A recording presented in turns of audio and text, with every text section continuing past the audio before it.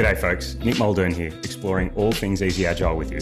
Today I'm joined by Dom Price, Atlassian's work futurist. Dom tours the world, well, pre-COVID at least, and meets with companies from every industry to explore with them what the workplace of the future will look like. Great gig he's got.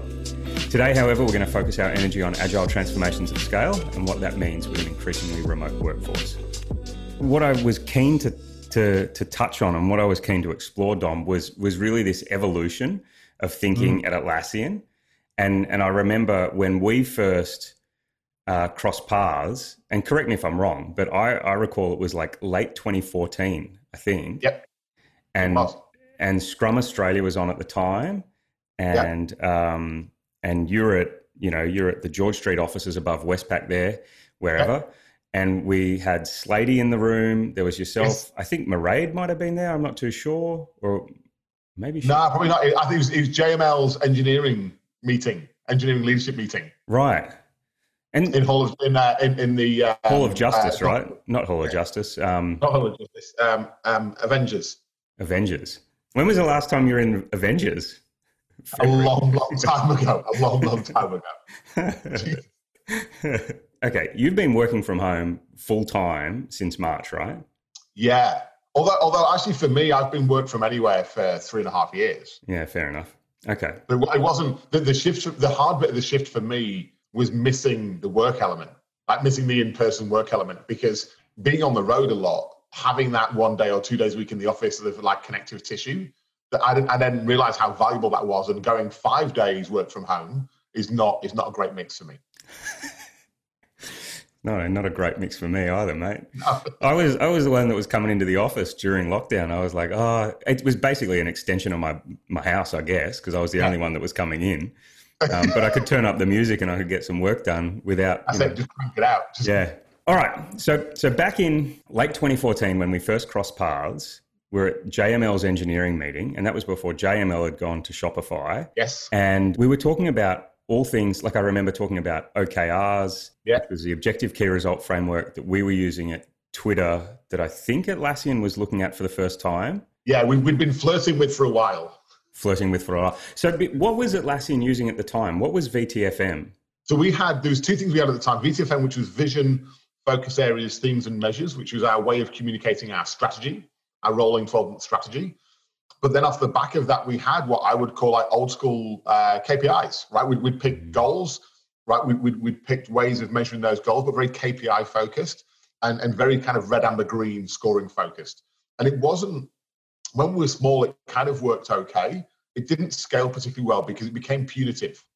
So if you were green and you hit your score, you got ignored because you were always meant to. And if you were amber or red and you missed by anything, you got punished, right? It's like please explain. You got the invite to the headmaster's office. And so we wanted a way of getting stretch into there and also be more outcome focused. Because I think when we scaled KPIs, we got very output focused. Like, what did you do this week? What's the thing that you shipped? And actually the thing that we forgot about, and I think it was by accident, it wasn't bad intent, but we forgot about what's the outcome or impact we're trying to have on the customer. Because that happens after the event. And so OKRs were a way of putting stretch in there and building the idea of moonshots and sort of big ambition, but then also refocusing us on what is the impact we're trying to have on the end customer, not just what's happening in the sausage factory. With that end customer perspective, though, did you get that with the VTFM? No. So actually, the first year we rolled out OKRs, that was part of the problem. So we had the VTFM because that stayed, right? That was like the sacred cow for the first year. That stayed. And we just had OKRs underneath. And so you mesh them together. Like, well, which ones do we report? The measures in the VTFM, because that's our Atlassian level plan, or the OKRs, which are the things we're actually doing and the impact we're trying to have. And you're like, well, both. And you're like, well, they don't meet, right? There's no cascade up or down, left or right that had them aligned properly. And so the year after, we actually we got rid of the VTFM, and we now have our rolling 12-month strategy phrased as OKRs. Right, okay. At that time, Dom, back in 2014, when you were, flirting with OKRs, as you said, was the VTFM that you were kind of working to replace, was that company, department, team, individual, or did it just stop at the team? Yeah, that's where it didn't really scale, right? The organizational one made sense, and again, when you're smaller, it's a lot easier to draw the linkage between your team or your department and the company one. as we scaled, what happened was we'd have a company level VTFM, and then each department would go and build its own. And the weird thing is, and again, this works for a phase, and then you realize it doesn't, is we don't create value up and down the org. We create value across the organization. And so building these VTFMs in departments was honing our craft, but it was doing it at the detriment of how you work across teams. Yeah. And again, it's one of those things that at the time we didn't realize. Like if I had a crystal ball, it would have been great, but it seemed like the right thing to do. Engineering had a VTFM, so did design, so did product management. And you're like, we only ship one experience, right? And so I don't care if engineering's perfect and design's not, because that's let the customer down, because it's one experience that we shipped. And so there was this whole sort of arbitration where we'd build them vertically and then try and glue them together horizontally, but they'd all been built in isolation. And then when it comes to trade-offs, and every business has trade-offs, whether you admit it or not, when you're like, the best laid plans literally stay on paper, right? That's where they exist. Then reality kicks in one day after you've built the plan. And when reality kicks in, what trade-off are you going to make? Are you going to do the trade-off that delights the customer that maybe compromises you? Right? And then how do you do that internally? Are you going to help design and product management and load balance that way? Or say, well, yeah, I'm in engineering, we're fine. It's design's fault. Right? We did our bit, but it's design's fault.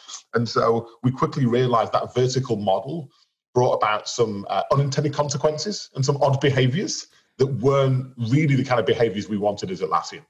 Back in that time, Dom, in 2014, 2015, did you have the triad then with the product design and eng leader for each of those groups? In physical people, yes. But in behaviors and modeling, no. No. Okay. And so how did that come to fruition, to that triad where they were working as one in harmony to deliver that customer experience? I think essentially it's one of those brilliant mistakes when you look back. I mean, we're really good at reflecting, and you do a few reflections and you suddenly see the pattern. You're like, hey, our teams that are nailing it are the ones where we've got cognitive diversity and a balance of skill sets. not where we've got one expert or one amazing anything, but actually you're like, yeah. If you look at some of these patterns. Yeah, and you're like, hey, I just saw those, that designer get the product manager in a headlock and have a violent argument at a whiteboard. You're like, I actually like that. That's what I like. The meeting where there's consensus and violent agreement, maybe that's the wrong signal, right? That the right signal is this cognitive diversity, this respectful dissent, and you see that.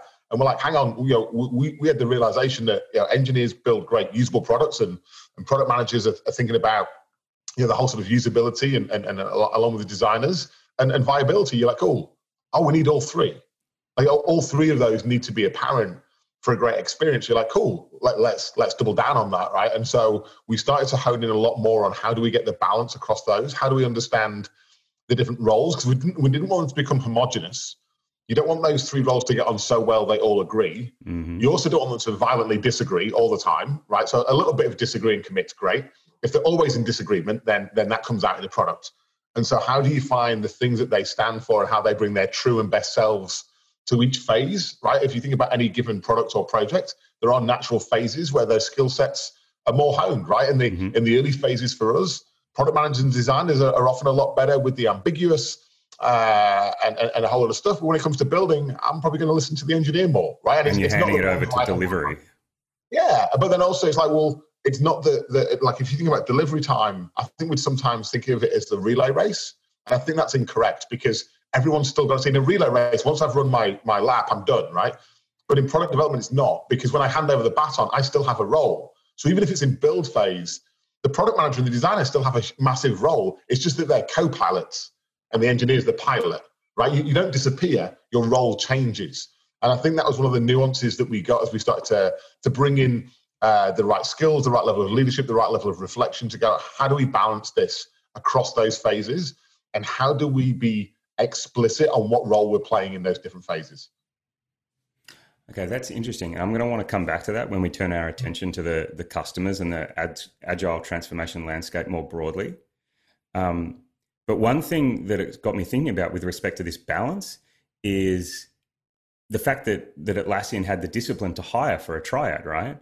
So if I think about, I think this was around 2013 at Twitter, and in one of our groups we had, pick a number, but there would have been 200 people and there would have been less than 10 product managers. I think we actually had a ratio of like it was something silly, like 26 engineers to a product manager. And there wasn't even a design counterpart necessarily for each of the product managers. And so the balance was way off and it wasn't very effective. And, was there a time at Atlassian where there was this reflection? Because I'm just trying to think, like in my time at Atlassian, I don't think we had maybe a great balance. I think there was a much heavier in engineering than there was in design and product. Yeah, it's one of those things that if it's not there, you don't miss it, right? So it's weird, right? So I mean, it was a lot of it was before my time, but when I listened to the stories, like even design as a discipline, when I started in 2013, was a very small discipline. Yeah. And I think even then it was kind of like a hack to the notion. It was like, oh yeah, we've got some designers. They do the pixels, right? They make stuff look pretty. And they do T-shirts and they do like banners and yeah, maybe keynote slides. Who knows, right? But they make stuff look pretty, right? And they drink craft beer and they sit on milk crates. And so we had this archetype of a designer. And then you're like, oh, actually, once you start to understand user experience, the integration points, design languages, design standards, and the experience. Once you get your first few designers who say, here's how our products fit together, and this is the experience from a customer lens, you're like, oh, I'm not sure I'm a fan of that. Like it wasn't badly designed, but nor was it particularly well designed. And once you start to make some improvements there and you start to measure customer satisfaction and you make that experience more seamless, you suddenly see the value. So I think if for Atlassian, I think we started as an engineering company. We added product management and then begrudgingly added sort of design. Interestingly, in my time there, the most recent thing we've added is research. Yeah, okay. Been a fascinating evolution for us again to go, what do you mean research? I'm a product manager. I know everything about the industry and the sector and the competition. They're like, but do you know everything about the customer and the job to be done or the top tasks or how they experience and thinking about things like accessibility, thinking about how our products integrate with other products. Think about not just from a competitive landscape, but what's the actual job to be done and what are the ways people are trying to do that and the drop-off points. And so research has become a new muscle that we had the exact same experience with. First time you roll it out, people are like, oh, we don't need that. It's overkill. You're like, oh, actually, it's really quite good. Hard to integrate because you've given me findings I wasn't expecting.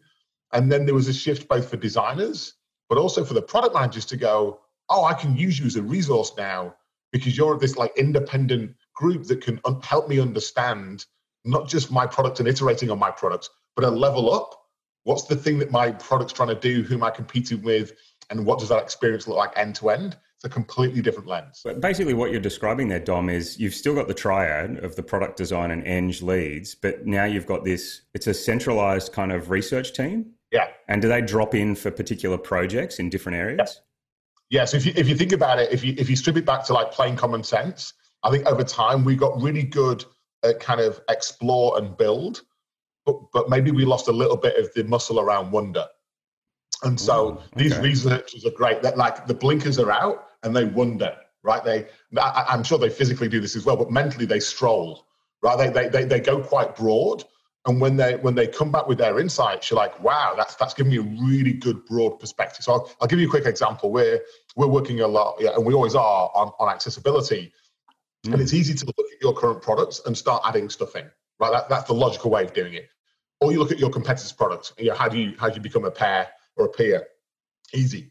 What our research team did was they actually got a whole lot of people with different sight and mobility issues and said, we're going to now get you to use our products and go through some key tasks.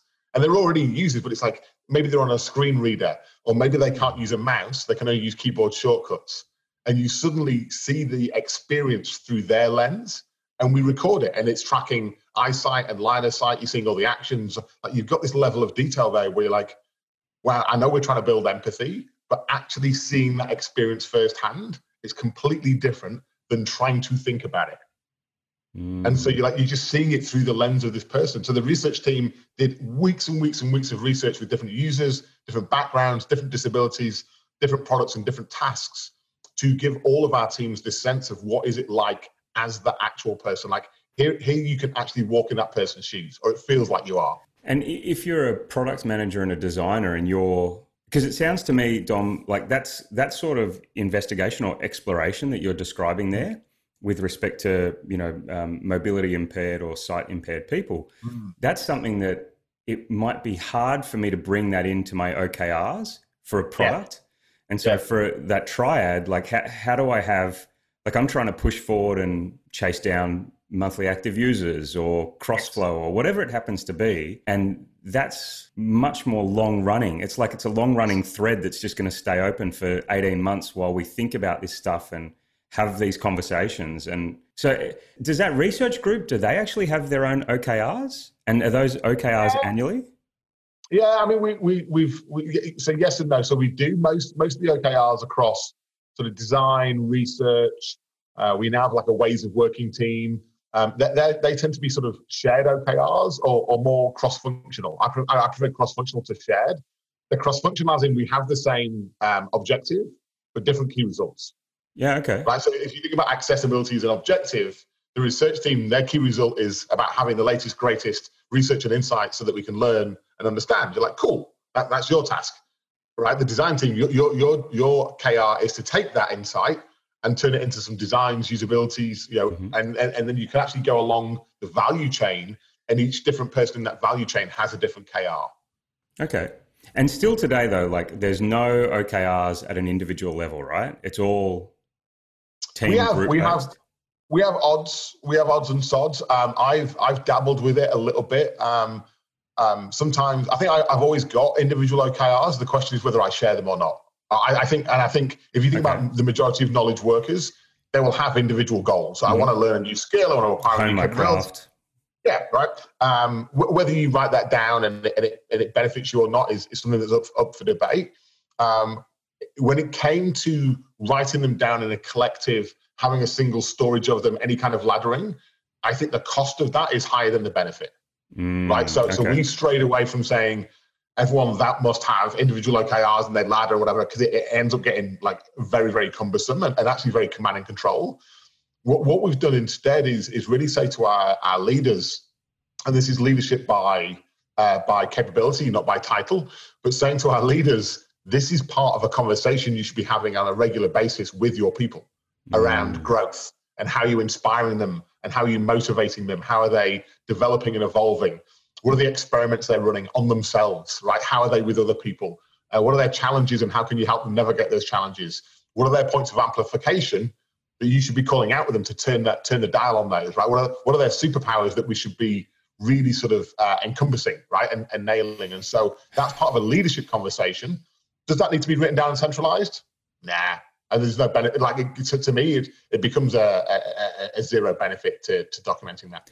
It's interesting hearing you describe that. That's very much learning and development focused. Like it's, if I think back to Andy Grove's high output management, my understanding of that at an individual, like of OKRs at an individual level, was always with respect to your customers. What am I going to do for my customers? But you've actually framed it, what am I going to do for myself that's going to allow me to be in better service to my customers, maybe next financial year? Yeah, so it's a sequence. I'm guessing this is shared by Atlassian, but this is definitely my view of the world, and I've shared this with enough people now where they understand. You can't be a great teammate if you're not turning up your true best self. Right? So you've got to take this step back, right? There's this whole weird narrative around the humility of being a teammate where you're like, I'm a martyr and I'll take one for the team. And it's BS. Because if you're not in the right zone for that team activity, you're not giving your best, right? You're actually the anchor that brings the team down.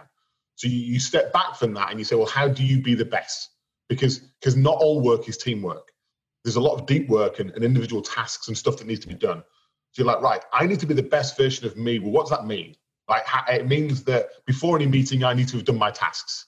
Or before any meeting, I need to have done my pre-reading, right? If we're meeting as a team and we have this synchronous activity, what are the things I need to do to be best prepared for that synchronous activity to deliver the most value? So how can I get the most out of that teamwork? How do I turn up and be present? How do I turn up with respectful dissent and challenge, right, and provocation? And so that requires me first to be an individual, right? And I think one of the dangers in a lot of work environments right now, if people have lost the understanding of what it is to be an individual, what your key leadership style, your learning style, how do you turn up, right? How do you critique? How do you take feedback? All these things that make you, you need to know those and be aware of them before you can be great in a team environment. So it's not just the tasks, like you need to know you. And so if you're a great individual and you've honed that, you can then be a great teammate. And if you're a great teammate, you can deliver great outcomes for your customers. Anything else is an accident, right? And we've all been in accidental teams which have delighted a customer, and we've sat there and gone, really not sure what I did. I mean, I'll take it. I'll take the pat on the back. I'll take the kudos and the bottle of wine and the congratulations. Not really sure I amplified. I don't know. And I'm like, if you don't know, you probably didn't, right? That's not humility. That you're probably just a passenger. And I think the danger in growth environments is there's lots of passengers who they're a passenger to lots of success. And after a while, they're like, I'm amazing. And you're like, you're not. You've just been in the right place at the right time repeatedly. I've got to process that. Let me give you an example, right? So a couple of years ago, I was in New York with a mate of mine, Sophie. She's sort of unofficially mentored me and helped me a lot of the years, right? And I'm talking to her about trying to scale me. And I was really angry about some stuff. And thankfully, it was late afternoon in New York. She brought me a Pinot Noir.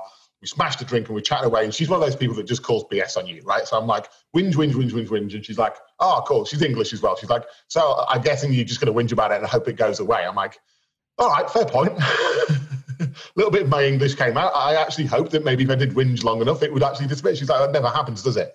So what are you going to do about it? And so we chatted away and she gave me this challenge. And she's like, you're not evolving. She's like, you're adding stuff in, but you're full. She's like, cognitively, Dom, you're full. And my challenge was I was reading all these business books at the time and I knew lots of stuff, but I didn't feel any smarter. Like I wasn't doing anything with it. And it's creating this like frustration spiral. So she gave me the exercise, and you've probably seen this, the 4 L's. So she got a bit of paper and she's like, right, write the 4 L's down. Reflect on you as a leader. This is selfishly, purely about you as a leader. Last 90 days, what have you loved? What have you done personally that you've loved? I'm like, right. Oh, no. And she's like, not like, because we're not doing likes here, right? We're not being soft. Loved, and own it. Actually, superpower, do more of it. So we did that. It was very uncomfortable, a few sips of wine. And then she's like, what's your loathed and what's your longed for? And I had lots of longed fors, long list of those, but no loathed. And she's like, right, here's the problem.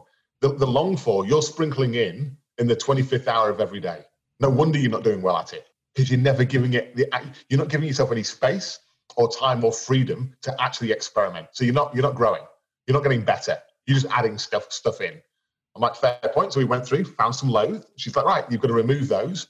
Who are you going to tell, those habits or rituals or whatever, who are you going to tell that you're removing those? Because they need to hold you accountable, because they'll slip back in really easily. So I found someone, ping them. She's like, right, the longed for. She's like, I need to let you know that when you add them in, you're going to be crap at them. And I was like, I don't want to be rubbish at anything. I'm a leader. I need to be a superhero. I need a cape and I need to fly in and everything needs to be perfect first time. She's like, nope. If you add, the first time you add in a longed for, the chances are you'll be rubbish at it. So find someone who has that muscle and let them help you practice it. And you'll get better at it over time. And then the 4th L was, what have you learned? Like what experiment did you run on yourself last quarter? What did you learn about yourself? And she's like, right, go and tell as many people as you can. That'll build a peer-to-peer learning and networking environment for you. So I did it, and then I did it again 90 days later. And I mean, there's a few times when the power of rationalization kicked in and I just BS'd myself because it's really easy to do. And then other times where I got really deep and analyzed on it, and it's enabled me every 90 days to evolve, right? Now, the moral of the story, and this is where we tie individual to team, the number of leaders I know in big businesses driving transformations, but they're not changing themselves. So what behavior are they role modeling? They're role modeling the behavior of I'm fine, you're not, you all need to change. They're role modeling status quo. Yeah. Yeah. That's interesting. So I've certainly heard of the love versus loathed exercise. I like that that Sophie extended it to longed for and learned. I think that's really beautiful, and I'll take that. With the loathed in particular, were there things on that list that you had to delegate or you had to hire someone to do?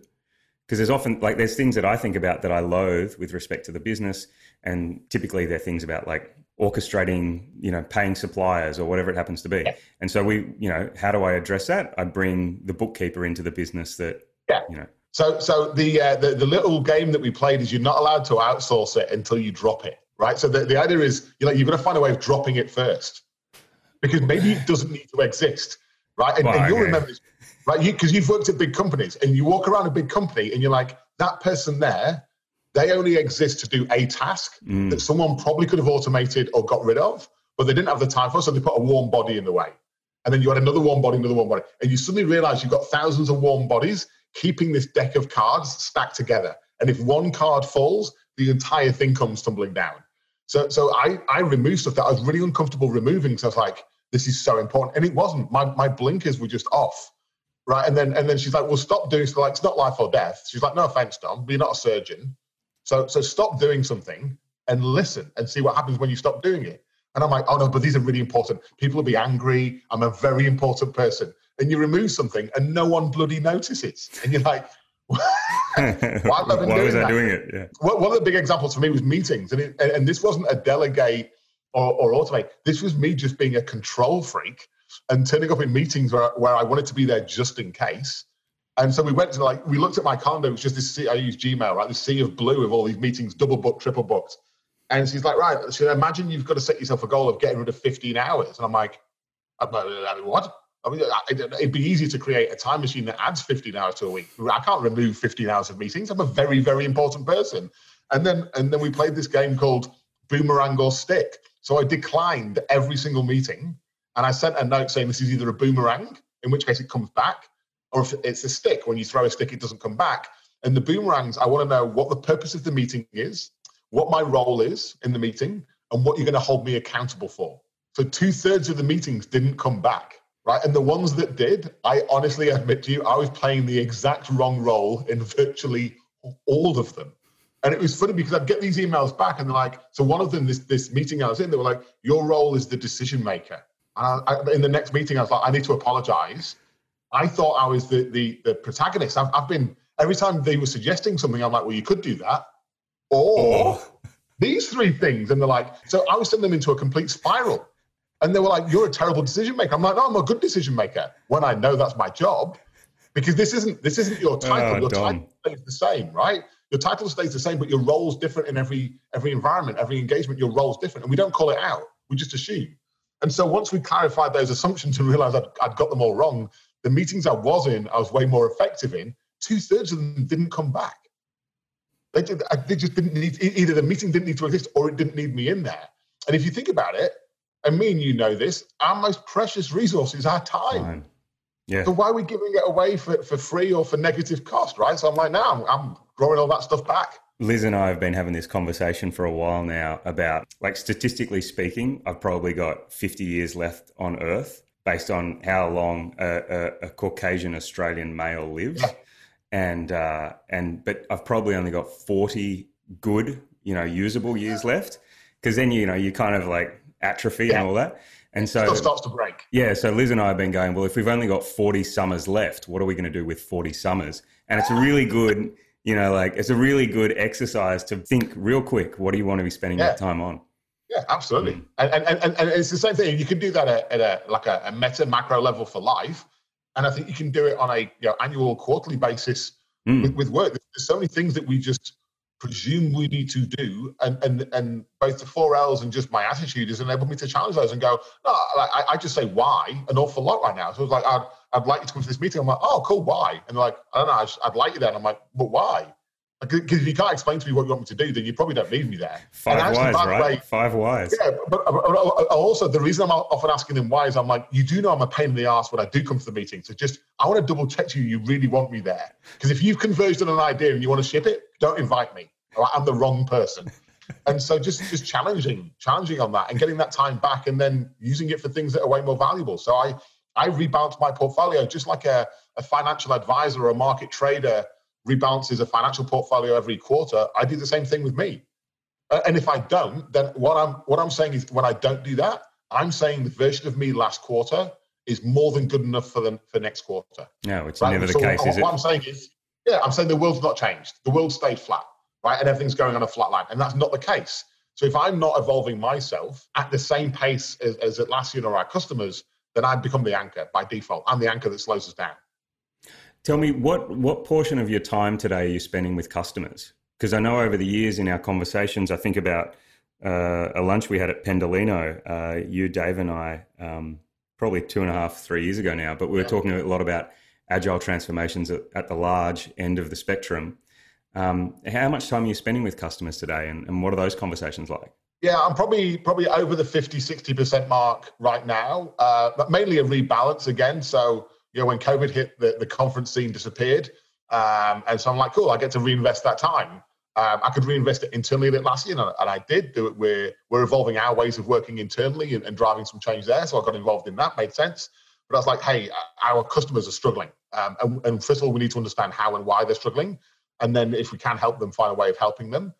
It's funny how the conversation really changed from quite tactical, 18-month plans and presumed levels of certainty to going, hey, the world's changed, like the table flip moments just happened. Our business model's been challenged. Our employees are challenged. We're having these conversations about people and wellness. And actually, like we've said for years, we care about our people, but now we actually have to. What does that mean? And a whole lot of leaders sort of trying to understand the shift from peacetime to wartime to peacetime. And I think that it's funny, the transition from peace to wartime, I think that the shared burning platform, the shared sense of urgency, I think a lot of leaders transition that okay. I wouldn't say they're amazing, but they weren't awful, given that most leaders, certainly in Australia, haven't managed through wartime, right? We've had an amazing economic success for a long time. The harder bit, the way more complex bit, is going from war to new peace, because new peace doesn't look the same as old peace. Right, and it's a very different mindset to go. The great thing about managing in wartime is I don't need approvals because it's a burning platform. We just drive change. You just do stuff. Just do it. And new peace is different because we're like, well, how long's this going to last for? What are the principles I want to apply, and how do I build almost from a blank piece of paper? Very different mindset. Who wrote? Was that Ben Horowitz with The Hard Thing About Hard Things, where he talked about war versus peacetime leaders? I've read it in a few things. The most recent one I read it in was General Stanley McChrystal, who wrote Team of Teams. Okay, he did one on demystifying leaders and how we've often put the wrong leaders on a pedestal, and there's some great leaders out there that just didn't get the credit because they were way more balanced. But there's a few different narratives out there on it. With the leaders that you're meeting with, well, one, are they using something like the 4 Ls that Sophie shared with you? Yeah, that's become a lot more popular. I mean, certainly with C-suite and the level down, even board members, actually, when I share that, there's this kind of moment of reflection of going, yeah, like, and it's because I get them with the irony of going, question 1, are you driving a transformation? They're like, yes. And you're like, cool. Are you transforming yourself? No. And by the way, reading a Harvard Business Review article on Agile doesn't mean you're evolving yourself. That means you're educating yourself. That's subtly different. We've all read that article. It doesn't make you an expert. So sit yourself down. And so that's the first moment of getting them bought in. And then the second one is just saying to them, like, just be honest right now. What are the things you're struggling with? And for a lot of leaders, it's this desire, like they get the need for empathy, vulnerability, and authenticity. They get it because they've read it. They understand it. They comprehend it. They find it really hard to do, right? A lot of them are leading as a superhero, leading through power and control. They've led through success, but they've not led through a downturn and a challenging time. And they're just questioning their own ability. There's a lot of, I don't even want to call it imposter syndrome. I think there's a lot of people just saying, I think my role as a leader has just changed. And I don't know that I understand the new version. And that's quite demoralizing for a lot of people. It's quite challenging. The irony being is that the minute they own up to that and talk about it, they've done the empathy, vulnerability, and authenticity. They've done the thing they're grasping for, but instead they're trying to put this brave face on it. So in a lot of organizations, I've seen a lot of ruinous empathy, a lot of people buffering from their team. Like, Nick, I don't want to tell you that bad things are happening in the company because I think you're already worried, so I won't tell you that, without realizing that you fill in the gaps and you think way worse things than I could ever tell you. Yeah. And so the information flow's changed. And then for a lot of leaders, the mistake I've seen en masse is they have confused communication and broadcast, right? Communication is what I hear and how I feel when you speak. Broadcast is the thing that you said. And because of this virtual world, there's lots of Loom and Zoom and videos and we're going to broadcast a lot. Yeah. But forgetting to listen for the response. I mean, this has to be a very challenging time for a number of leaders today, but 2008, like there were a lot of leaders back then that probably, I presume, picked up a lot of scar tissue around GFC. How many of the leaders that you're chatting with today would have picked up scar tissue through the GFC and they're still finding this kind of a feeling, at least, like it's uncharted territory? Well, and that's I think the byproduct, I was going to say problem, the byproduct of the Australian system is we dodged the bullet in 2008. Economically, we did not get the same hit that the rest I mean, the stock market's got a little hit and a whole of other things took a little bit of a dip, but nowhere near the size or magnitude of a lot of the rest of the world. And so both through the mining boom, the banking sector, a whole of other sort of tertiary markets around tourism doing well at that time, you're like, kind of, it was a blip, but it wasn't a scar. And so I think that's where, like, there's a lot of countries have got that recent experience to draw upon. Like, here's how we do this, right? Here's how we bunker down. Here's how we get more conservative. Here's the playbook for it. And I think a lot of countries haven't got that playbook, so they're guessing at it, right? They're doing it on the fly. And so I think there's that. Also, I think this one's just different. The global financial crisis was a market caused issue, right? This is a health pandemic caused market downturn. And I don't think we've got a playbook for that because we don't know the longevity of it.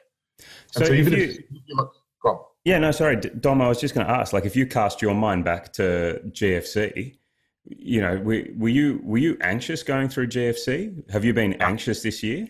No, I wasn't anxious at all through GFC because it felt like, I mean, I did a recession in the UK like a long time ago. And so I'd been through that downturn.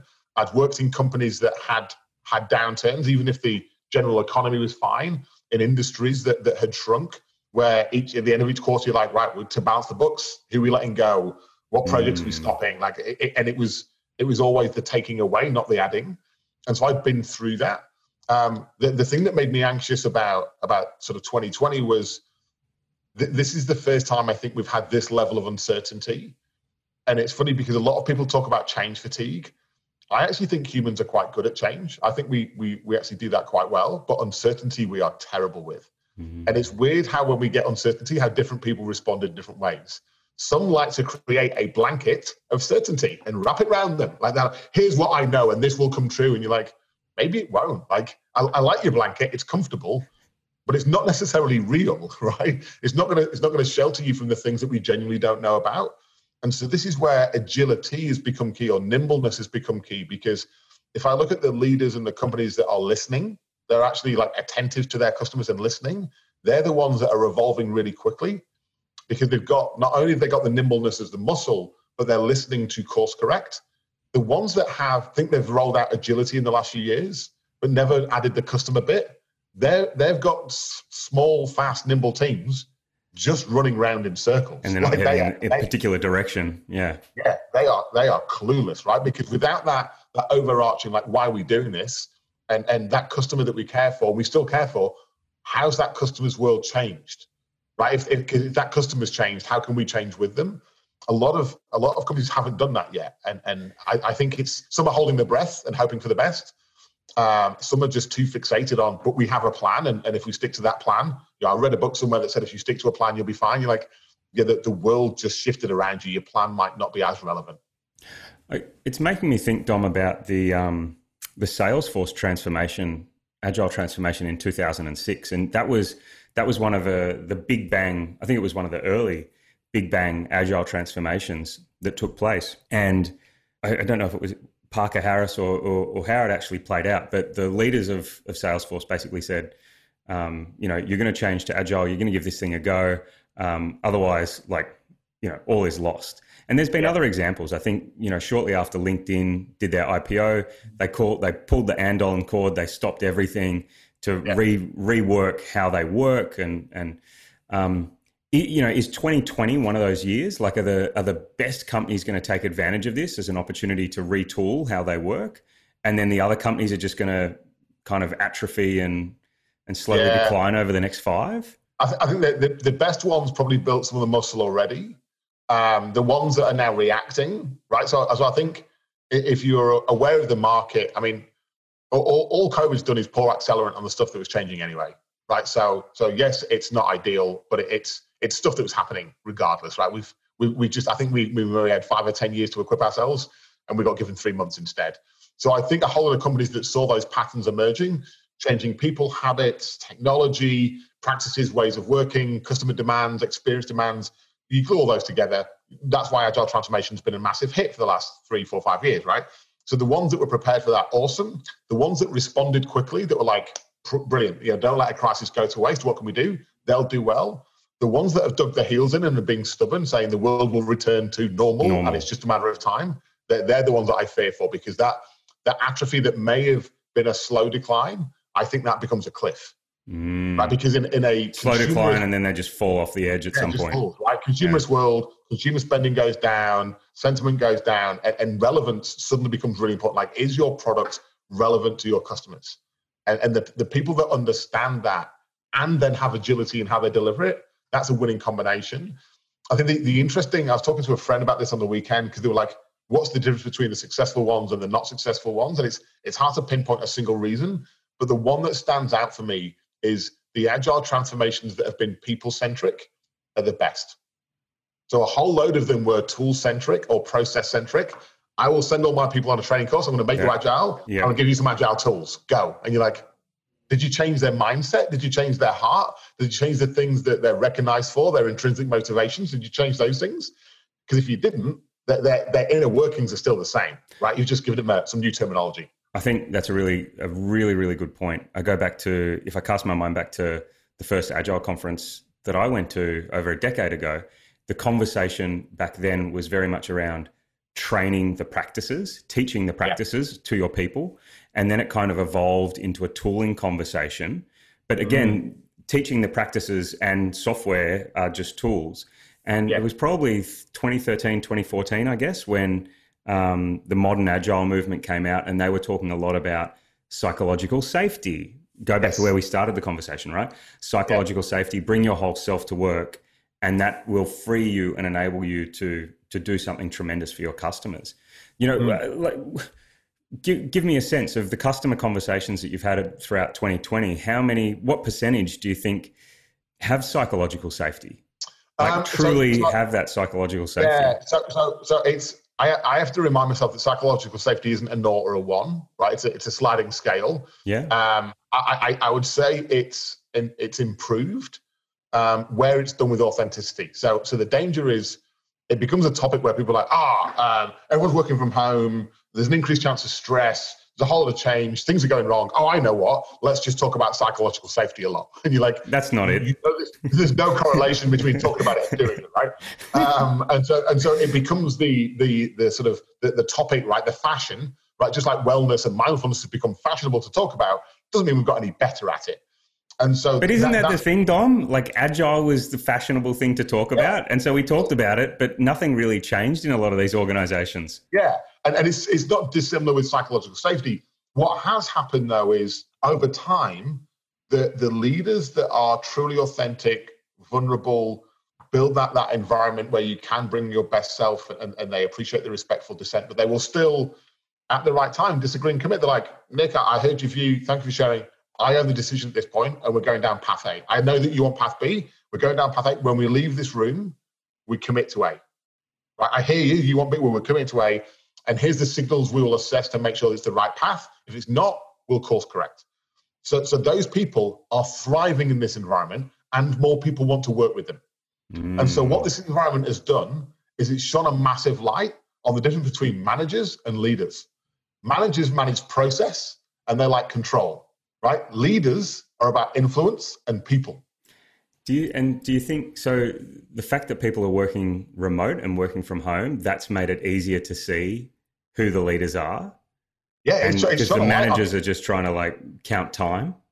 Yeah, count time, but they're also like thrashing around busy work, because they're like, I'm a manager. I need to show that I'm doing something. Like, I would manage tasks in and around the office and walk around making sure people are doing stuff. If we're autonomous and they just do it, then what's my role? So you suddenly start to see this busyness, this noise comes out of them, which isn't, here's an outcome I achieved, or here's how the team's doing on team cohesion or bonding. They're not talking about big meta level things. They're sharing these transactions with you, and you're like, I assumed you were always doing the transactions. Now you're showing me them all. It's a bit weird, right? So it's just a behavior, right? It's we must have a process for that. Well, what's the process? And you're like, actually, what about the process of common sense?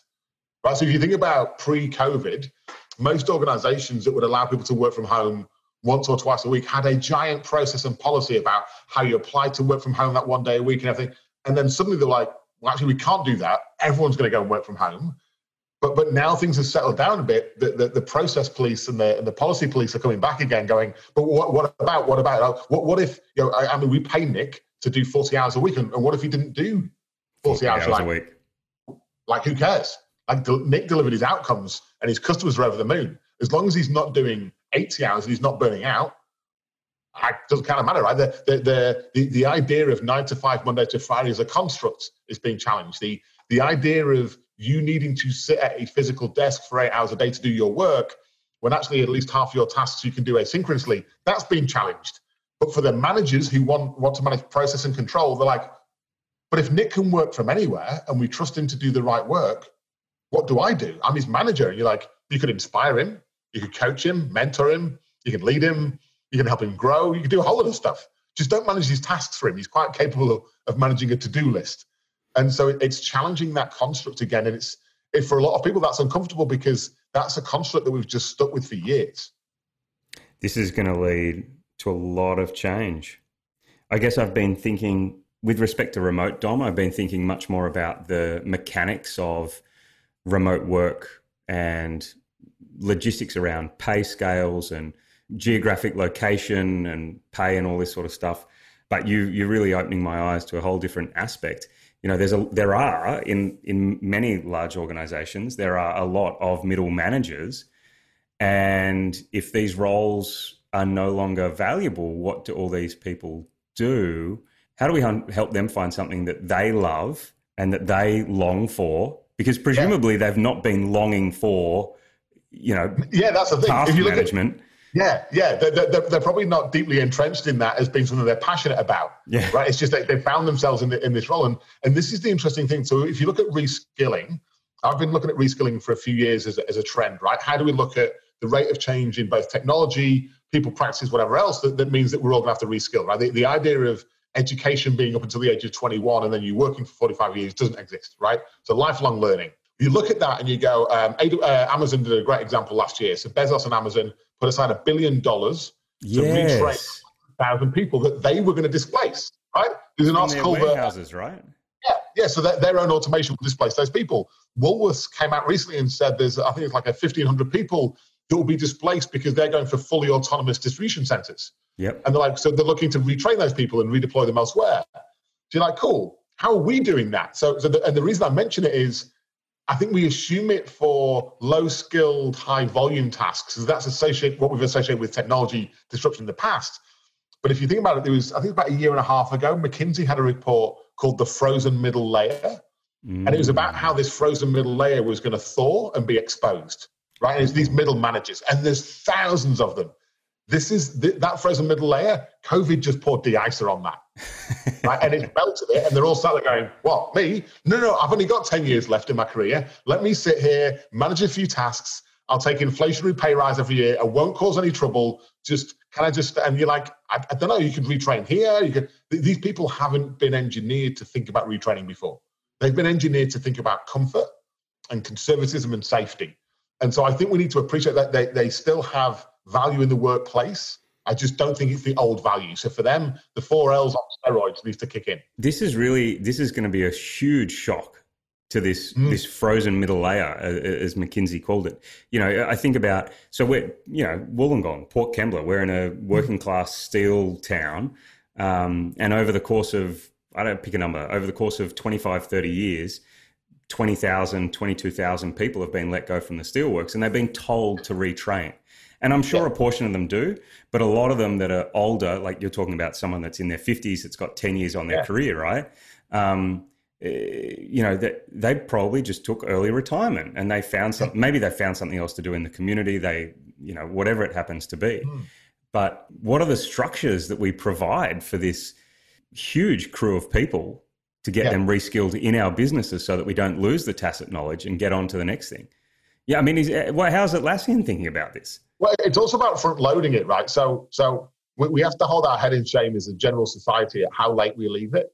Mm-hmm. So when I hear stories about those steelworks closing down, and you're like, why are we surprised by that? Like, why are we surprised when Holden stopped developing cars in Australia? Like, really? Like, it's sad news. Don't get me wrong, but like, really, you surprised? We saw it coming. Like, we propped up the car industry in Australia for 35 years. Yeah, so you put tariffs on anyone importing to make your own industry look good, and then those tariffs go away, people make it cheaper. Unfortunately, we signed up for a global economy, right? It's a borderless business model that we're in. And whether you like that or not, it's what we signed up for. And so the reality is, instead of reacting each time this happens, when it's normally too late, How can we respond? So how can we use these brilliant algorithms and data mining people do to go, here are World Economic Forum future skills, here are large employers, here are the skill sets of our people. And you triangulate that out and you're like, these are the ones most at risk. And they're at risk over the next 18 months. Cool. Start retraining them now. Right? Not when they're out of a job, when they go, well, now I'm out of a job. Now what do I do? And you're like, I don't know, Bunnings? I don't know. Like, and so we've got way more data and insights than we probably give ourselves credit for. So I think one element is kind of front loading it. And the next one is saying, how do we not recreate this problem again? So if you look in the US right now, the largest employer, not by company, but by job type, is driver. Okay. Yeah. By role. Yeah. By role, right? So Uber driver, truck drivers, manual drivers, people behind a wheel driving a vehicle. So where's billions of dollars worth of investment going in Google, Amazon, and every other, right? Autonomous vehicles. Autonomous vehicles. Cool. Get rid of all those people. So what are we doing to reskill those people? Yeah. Or even better, what are we doing in our education system to say, how do we help people coming through the education system be more resilient with their future skills? I don't like the idea of being able to future-proof people. I don't think we've got a crystal ball, so let's park that. But how do we make people more resilient in their skills? What are the skills we think will be required? World Economic Forum do great research every few years and publish it, and then I look at the education system and I'm like, that was built in 1960. Like we're tuning kids out that if you talk to each other. Hey, Dom. Okay. I'm getting anxious at the moment. Like let's end on a high note. Like, what are things that make you optimistic for the next decade? 10 years time. How old are you going to be in 10 years time? Like 45 or something? 52. Yeah. Okay. Oh, yes. Yeah. Okay. Yeah. Okay. So you're going to be okay. So when you're 52, what are you looking forward to over the next decade? What's exciting? Here's the things it's a couple of things we need to realize, right? So the very first thing we need to accept is our future is not predetermined, it's not written, and it's not waiting for us, right? We design it and define it every single day with our actions and inactions. And as soon as we have that acknowledgement, we don't sit here as a victim anymore and wait for it to happen to us. We go, oh yeah, no, like we actually decide on the future. Like no one else does. We collectively do. So that's the first step. You're like, I've got way more say in this than I ever realized. The second one is we need to drop a whole load of stuff around productivity and GDP and all these things that we've been taught are great measures of success, and just be happy and content in life. like if you've got 40 years left, I've probably got 30 something years left. I want to enjoy those 30 years. Like I have no vision of like being buried in a gravestone somewhere with Dom was productive. Dom, this is great. We're going to do what we've got to do for society over the next 10 years is get society out of KPIs and into OKRs. Yeah. Right? And just start and get a balanced set of going. This is what I've learned from COVID, right? I mean, you know this. I did 100 flights last year. Now I did a few at the start of the year and a trip to the UK in the middle of COVID, but I've not travelled since June. Now, admittedly, the whole work from home thing, I'm going insane a little bit. But the balance of life, like sleeping in my bed every night, hanging out with friends, meaningful connections, right? Actually, community. Like I've lived in the same apartment for 3 years, and it took COVID for me to meet any of my neighbors, and it took COVID for me to meet the lovely ladies in the coffee shop downstairs. And I'm like, I've lived above you for 3 years, and it's only now you've become a person, right? So there's so much community and society aspects we can get out of this. And the blank piece of paper, like if you imagine this as a disruption that's happened to us and there's no choice and we can fight against it, that the options we have to actually make life better afterwards, whether it be 4-day working week experiments or actually working from anywhere means that a whole other disabled or working parents can get access to the workforce. Brilliant. You get more diversity in the workforce. Like unemployment in the disabled community is 50% above that of the able-bodied community. Not because of any mental ability, just because it's hard for them to physically an office. Yeah. We've just changed that, right, with this crazy experiment called COVID. So if we start to tap into these pockets of goodness, and actually we seize this as an opportunity to innovate, right? And I hate the P word of pivot, but forget pivoting, to genuinely innovate. Like, what might the world look like, and how can we lean into that? How do we get balance between profit and planet and people and climate and all those things? If we do that, we've got a chance to kind of build this now and build a future we want that we're actually proud of. And so I think the time is now for us to all stand up because it's not going to happen to us. I mean, it will happen to us. If we choose to do nothing, it'll happen to us. It doesn't need to. And so I'm really excited because I think we're going to make some fundamental changes and challenges to old ways of working and old ways of living, and we'll end up happier because of it. Dom, I'm super jazzed, man. Thank you. I really appreciate your time today. That's a great place to finish it up. I hope some of those things come true. Okay, so I hope some of those things come true, right? And I feel like the things that are in our power are things that we can directly affect. Takeaways for me, I've got extending the love and loathe into the love, loathe, long for, and learned. I think that's great. I also like the boomerang versus the stick with respect to your time and what's on the calendar, and just jettison the stuff that is, well, it's not helping you or the teams or anyone else. Yeah. If it ends up being important, you can add it back. Sure. No harm done. The big takeaway from this conversation for me is that it's in our hands. The choice, we make the decisions, it's in our hands. I think about, what was it, Mark Twain, whether you think you can or whether you think you can't, you're right. Yeah. Yeah. So you might as well think you can and get on with it. Yeah. Give it a red hot stab and see what happens. All right. Cool. Dom, thanks so much for your time this morning. Really appreciate it. It was great chatting.